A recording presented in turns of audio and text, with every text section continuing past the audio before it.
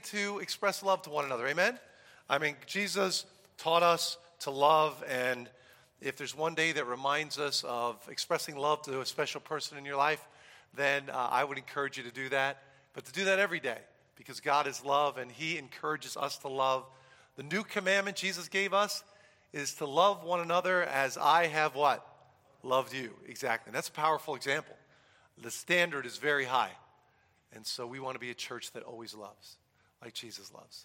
Let's pray together as we open up the Word of God this morning. Lord, I thank you for the opportunity we have to be in relationship with you. God, I thank you for the word that you've given to us. I thank you for the history of redemption, your plan to save us. And God, we're overwhelmed by your desire to draw us near to yourself. You're pursuing us all the time. And Lord, I pray that as we open up your word this morning, that our hearts will be ready to receive it, Lord. And we pray all this in Jesus' precious name. Amen. Amen. Well, we are in a series entitled The Ordinary Superheroes of the Old Testament. And today I want to talk about this, the danger of complacency, talking about Deborah and Gideon and the period of the judges. Now, we started in the very beginning by talking about Adam and Eve and the way God created them and put them in the garden. Then we talked about Cain and Abel. I want to review this so that you have the history of God's redemption. Then Noah was part of our series. Then the Tower of Babel. Then Abraham. Then Isaac. Then Jacob. Then we talked about Joseph. Then we spoke about Moses. And then Joshua and Caleb spying out the land. Rahab and Joshua conquering the city of Jericho in a miraculous way. And today I want to talk about this, Deborah and Gideon. And the period of the judges. As you know, when Joshua conquered Jericho, they then went from there and conquered the entire land. Yes, they had to defeat an Ai because there was sin in the camp. There was one man that disobeyed God, and as a result of that, they were defeated at the city of Ai. But from there, over the next 7 years, Joshua would have victory after victory. They crossed the Red Sea. They defeated the city of Jericho. Then Joshua took his forces and moved to the south and conquered the southern region of the Promised Land, then moved back towards the north and conquered the northern regions of the Promised Land. That took about 7 years for that to happen as Joshua and the forces of Israel conquer the Promised Land. But then after Joshua dies, we move into a period called the period of the Judges, which lasts about 400 years. And we're going to talk about that. What happens in this period called the period of the Judges? I'd like you to turn your Bibles to Judges chapter 2, verses 11. And we're going to look at that passage. I'm not sure if that page number is right, but Judges 2:11. What's the page number? 201. Thank you. Page 201 in your chair Bibles. It says this, "And the people of Israel did what was evil in the sight of the Lord, and served the Baals." That's a generic form for the idols that were in the land. "And they abandoned the Lord." Wow, when you read that, you think, how could they do that? After all the miracles that God had bestowed upon Israel, the miracle at Jericho, victory after victory, conquering the Promised Land as God had promised that they would, they abandoned the Lord, the God of their fathers, who brought them out of the land of Egypt. They went after, and here's the sad part, other gods from among the gods of the peoples who were around them, and they bowed down to them. And they provoked the Lord to anger. They abandoned the Lord and served the Baals and the Ashtaroth. So the anger of the Lord was kindled against Israel, and he gave them over to plunderers who plundered them. The sad state of affairs here is this: no sooner had they conquered the land than they began to fall into a period of complacency. The bottom line is this: soon after the Israelites conquered the land, they fell into a cycle of complacency, sin, and failure. God calls us to reject complacency and live passionate lives for Him. I happened to sneak into the women's Bible study this past Tuesday, and there was a new believer who had come to the Bible study. She said, "Mel, I'm a new believer. This is a relatively new study for me." And there was a song that was sung at the women's Bible study, and I saw this new believing woman just weep in tears, putting the tissue to her eyes, I could tell it was just the joy of being here with other ladies that love the Lord. And when you think about that, I've met people like that who are new believers, who have the excitement of the Lord, but then something happens. Maybe it's that they get around believers like me and you, amen? That's what happens. They get to this lukewarm situation. And we realize, have we lost our first love? Have we fallen into a cycle of complacency in our lives? Forgetting the passion and the joy that we had when we first came to Christ. See, the period of the Judges is a sad period of 400 years of complacency, of failure, of sin, of rebellion against God, of serving false idols. And the challenge for us is to look at this period and say, I'm not going to let this happen to me. I'm not going to let my faith be taken for granted in my life. I want to live it with a passion. That's what Jesus told us to do. You know, we say that here at Riverview, we have a passion for loving God and loving others. Comes from the two great commandments, right? Thou shalt love the Lord thy God with all thy heart, soul, mind, and strength. There's a passion about that statement. There's a passion about that. To love God with all your heart, soul, mind, and strength. And can you say that? Say, you know, I'm endeavoring every day to love God with all my heart, soul, mind, and strength. Or do you stumble over those words and have to hesitate for a minute and say that really isn't me? But that's the greatest commandment of the Word of God. To live it with a passion. And God had done so much for the people of Israel, yet they still fell into complacency. Here's the first thing I want you to remember. The period of the Judges is all about this, realizing the danger of slipping into complacency. I used another word because I didn't want to overuse the word of complacency. Self-sufficiency. We really don't need this God. We can do other things. We really don't need to follow this God like He tells us to. We are self-sufficient. We won this wonderful victory. But the sad state of affairs is this. They did evil in the sight of the Lord and served the Baals. They went after other gods. They pursued these other gods. You know, there's a summary statement in the book of Judges about this 400-year period. It comes later in the book, but it's actually given twice in the book of Judges. As God, in His Word, summarizes what it was like during this 400-year period. Everyone did what was right in his own eyes. The last verse of this book of Judges is the same exact verse. Everyone did what was right in his own eyes. They weren't seeking to do what was right in God's eyes. And it's a challenge for me and a challenge for you and a challenge for this church every day that we not lose our passion. When we think about the amazing miracles and awesome miracles that God did for the Israelites, yet they fell into this cycle of complacency and self-sufficiency. But think about our own lives, how we can fall into that cycle as well. Begin to take our walk with God for granted. Not share Christ or live for Christ with the passion that we should. But we fall into this cycle of complacency. See, this is a very depressing summary of the book. Depressing but not surprising. No sooner is Israel settling in the land that they're turning from God. The judges, there were 12 of them in the book of Judges. They came to bring the people back to the heart of God. But that was their job, to bring the people back to God. But they kept falling back into sin and complacency. The theme of the entire book is Israel does what is evil in the sight of the Lord. That's really the theme of the book. They did what was right in their own eyes. See, the Lord urges us to do what is right in God's eyes, but they instead did what was right in their own eyes. And today I want to challenge us to be people who take the Word of God seriously, that we really are intentional about living out our faith, that we know that even though you may not realize it, people are watching you. They're watching what you do. They probably know of your faith. They maybe know that you attend church every Sunday, and it's wonderful that you do. But there's a greater task that we have, and that is to love God with all of our heart, soul, mind, and strength, to love Him with a passion, and to love one another, to have a passion for loving one another. See, they'd conquered the land. They won a wonderful victory, conquering this promised land. They had success. They were doing well. And that can be said of this American culture, amen? In essence, this is a very successful culture compared to other countries around the world. We're doing well. But this same God that blessed America, that has blessed this country, we often forget. And we forget the principles that this country was founded on.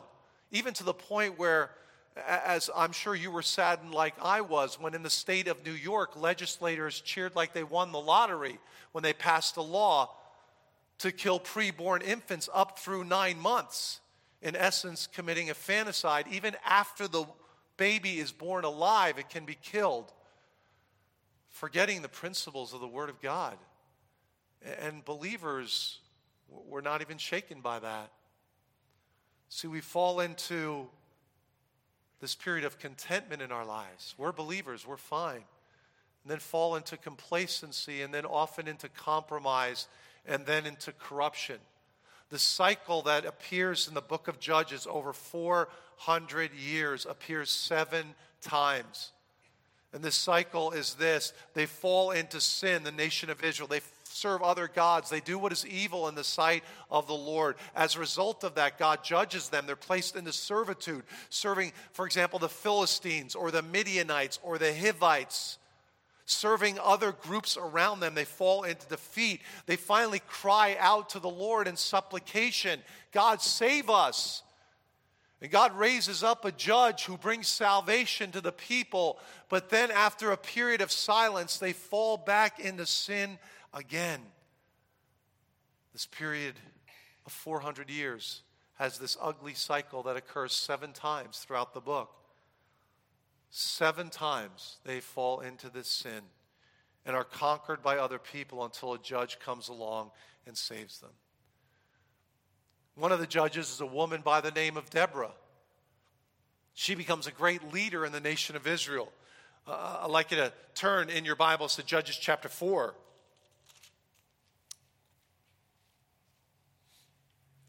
She's a judge. She's judging in the nation of Israel.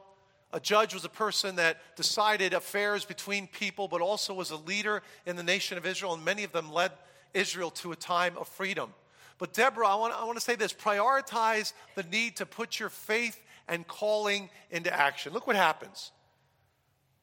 Deborah, verse 6 of chapter 4 in Judges. Deborah sent and summoned Barak, the sons of Abinoam from Kadesh Naphtali, and said to him, has not the Lord, the God of Israel, commanded you, go gather your men at Mount Tabor, taking 10,000 from the people of Naphtali and the people of Zebulun. And I will draw out Sisera, the general of Jabin's army, to meet you in the river Kishon and the chariots and his troops, and I will give him into your hand. So Barak was told by the Lord, go out, I'm going to give you victory over these forces. Now Sisera was a powerful commander. He had 900 chariots. A chariot in those days was like having a tank. In these days, you know, I just saw a little news report about one place left in America where they build tanks. Anybody know where that is? In Lima, Indiana, is where they, or Lima, I guess is pronounced, Indiana. They still build tanks there. One place left. But Sisera had 900 chariots. His forces were powerful. The people of Israel were intimidated. But God had told Barak, I'll give you victory. You just need to go out. And Deborah confronts Barak and says, hasn't God told you to do this? This is what he says. Barak said, verse 8, I will go out. If you will go with me, he says to Deborah. But if you will not go with me, I will not go. See, Deborah was called to action. She was a woman who challenged Barak to lead the forces of Israel against Sisera. And Barak says, Deborah, I'll go if you go. If you're telling me this is the word of God, I'll go if you go. Jump down to verse 12.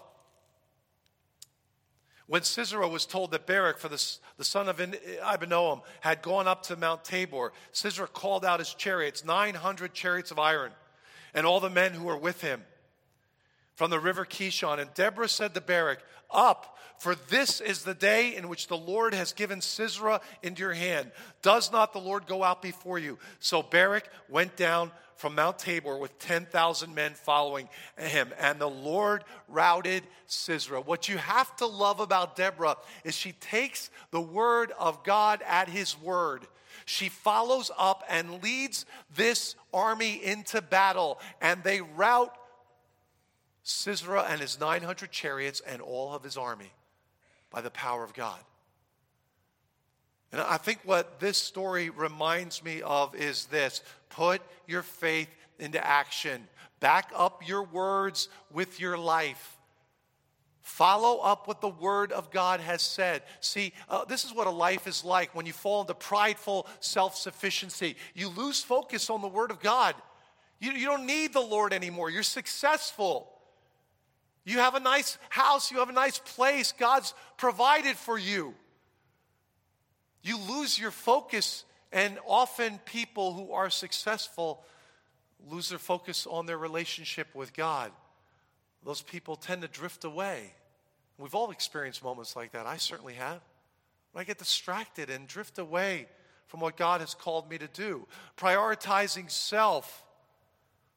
And instead of being passionate about the work of the Lord, you end up competing with others and comparing yourself to others. And as long as you have a little bit more than your neighbors, then you're happy.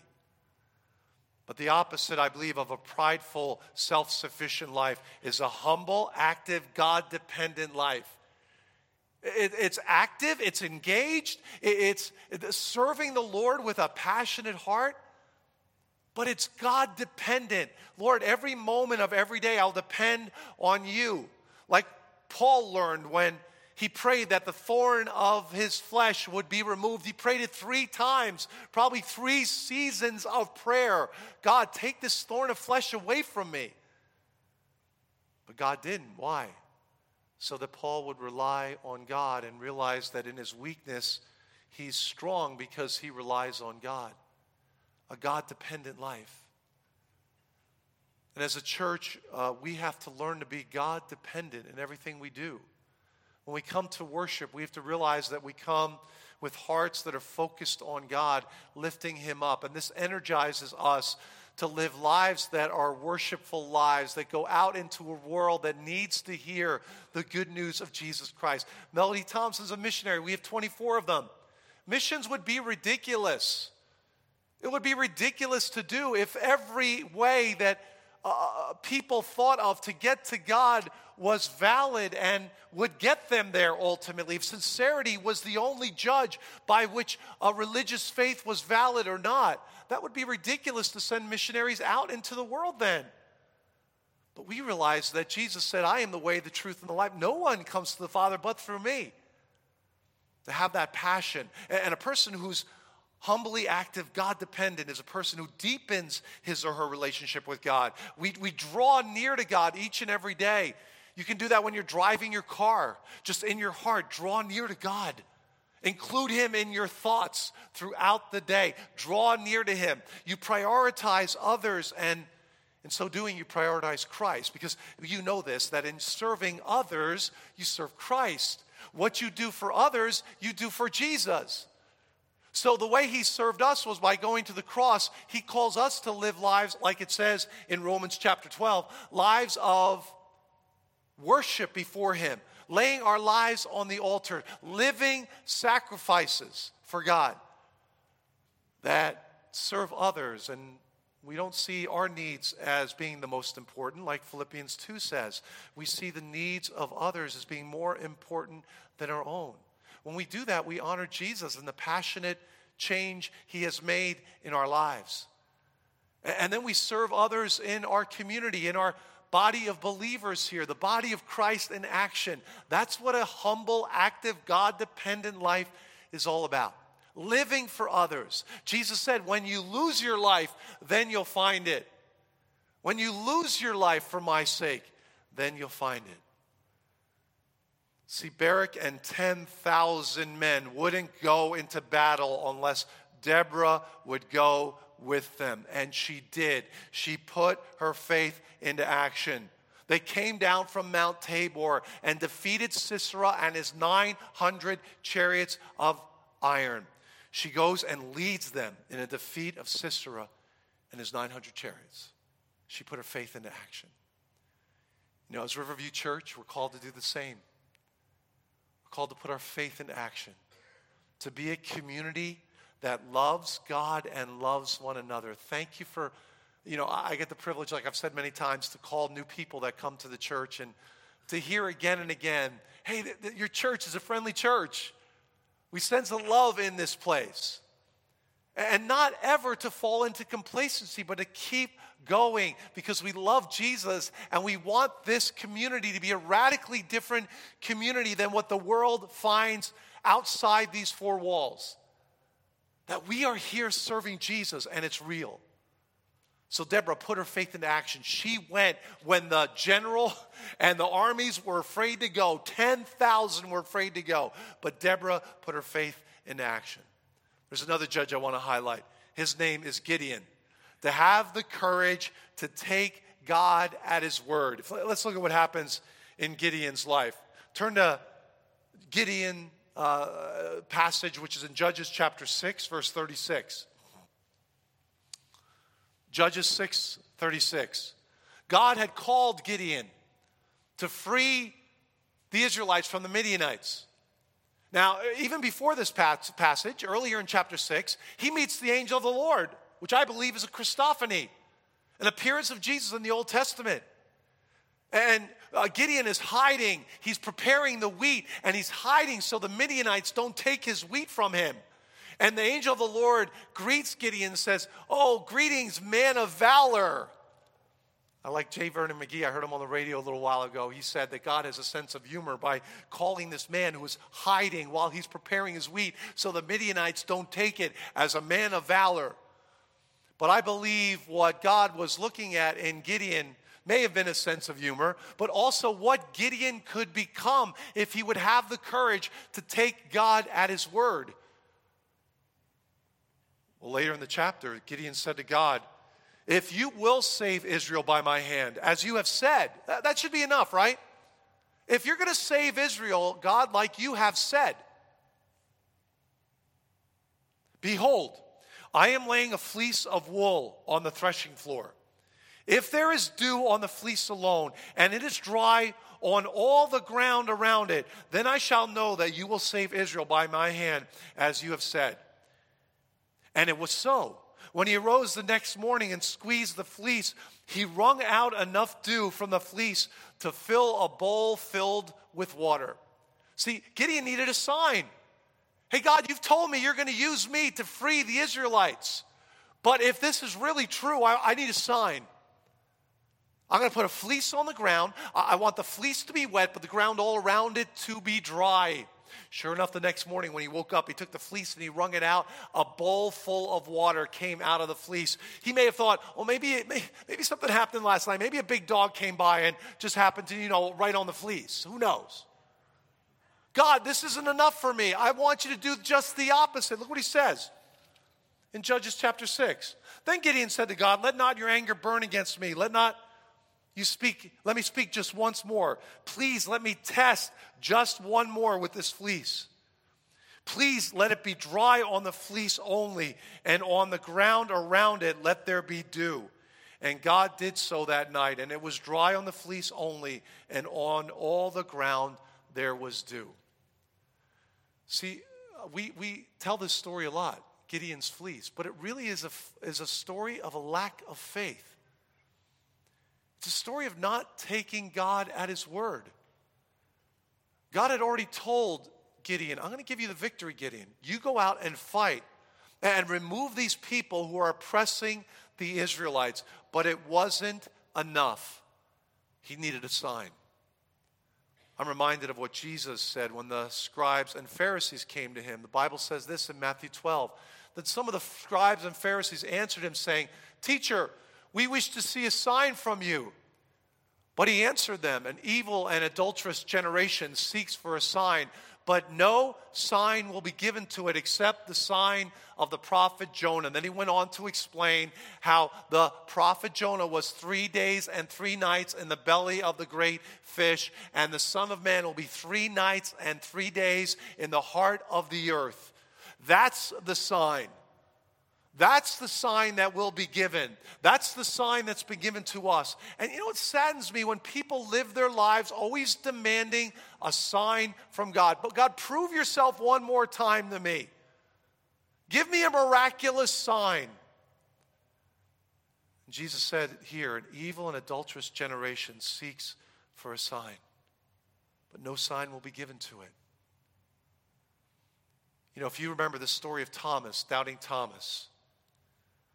After Jesus rose from the dead, Thomas said, unless I put my finger in the nail prints of his hands and put my hand in the wound on his side, I will never believe.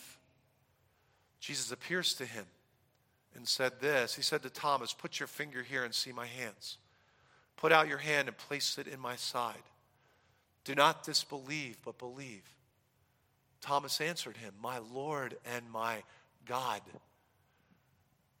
By the way, a great verse for the deity of Christ. He says, my Lord and my God. Jesus didn't push back. He didn't say, Thomas, wait, you're overreacting. I'm not God. But he receives Thomas's worship because he was God in the flesh. He was worthy to take our sins upon himself. But then Jesus follows up this amazing offer that he gives to Thomas. Put your finger, Thomas, if that's what you need, put your finger in the nail prints of my hand. Then he says this to Thomas. Jesus said to him, have you believed because you've seen me? Blessed are those who have not seen and yet believed.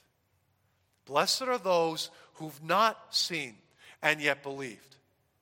And the question for us today is, will we take God at his word? Will we have the courage to take God at his word, to not fall into complacency, but to live our Christian lives, me included, every day with a passion for Jesus, putting him first in everything that we do? See, we are those people who've not seen and yet believed. But now God calls us to live lives of passionate faith, to not fall into complacency, but to take God at his word. There's a song that I used to sing when I was younger, or at least I heard it quite a bit, and I sung it too a few times. You probably know it. God said it. I believe it. What's the next phrase? Exactly, that settles it. I wish I could say to Gideon, as I wish I could say to me every day of my life. God said it, Gideon. You don't need a sign. Take God at his word. Have the courage to take God at his word and do it with a passion. There's a story told about the great naturalist Audubon. And one of the accounts of Audubon's life, as you know, Audubon went around the world and greatly increased our knowledge of animals, especially birds. And one account goes like this. Audubon counted his physical comforts as nothing compared with success in his work. He would rise at midnight, night after night, go out into the swamps to study the habits of certain nighthawks. He would crouch motionless for hours in the dark and the fog. If after weeks of waiting he secured one additional fact about a single bird, he felt justified. During one summer, he went day after day to the bayous near New Orleans to observe a shy waterfowl. He would have to stand, listen to this, he would have to stand almost to his neck in nearly stagnant water, scarcely breathing, while countless poisonous moccasin snakes swarmed past his face, and alligators passed and repassed his silent watch. It was not pleasant, Audubon said. Understatement of the year, right? It was not pleasant, he said, as his face flowed with enthusiasm. But what of that, Audubon said? I have the picture of the bird. Wow.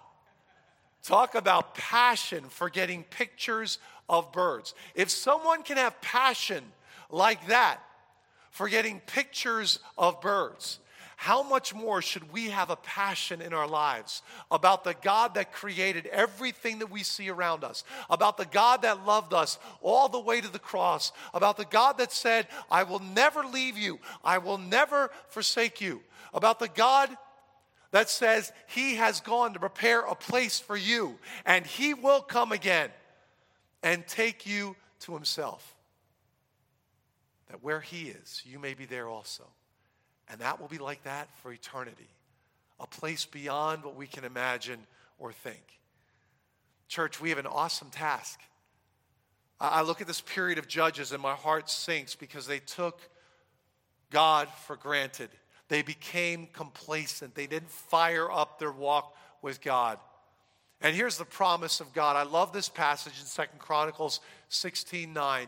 For the eyes of the Lord roam throughout the earth to show himself strong for those who are wholeheartedly devoted to him. By the way, when you see the word Lord in all capitals in your text, anybody know what that means? Yeah, that means that's the word Yahweh there. If it's all in capitals, it's the word Yahweh. It's a reminder to the Israelites and to us, the same God that freed the Jews out of slavery, that same God. His eyes roam around the earth. One version goes to and fro throughout the earth to show himself strong to those whose hearts are wholly devoted to him. Church, that's our task. That we would be the church that would believe God, trust him at his word, take him at his word, and not fall into this cycle that the judges fell into. May that be our task here at Riverview. Amen, church? Amen. Let's bow our hearts in prayer this morning.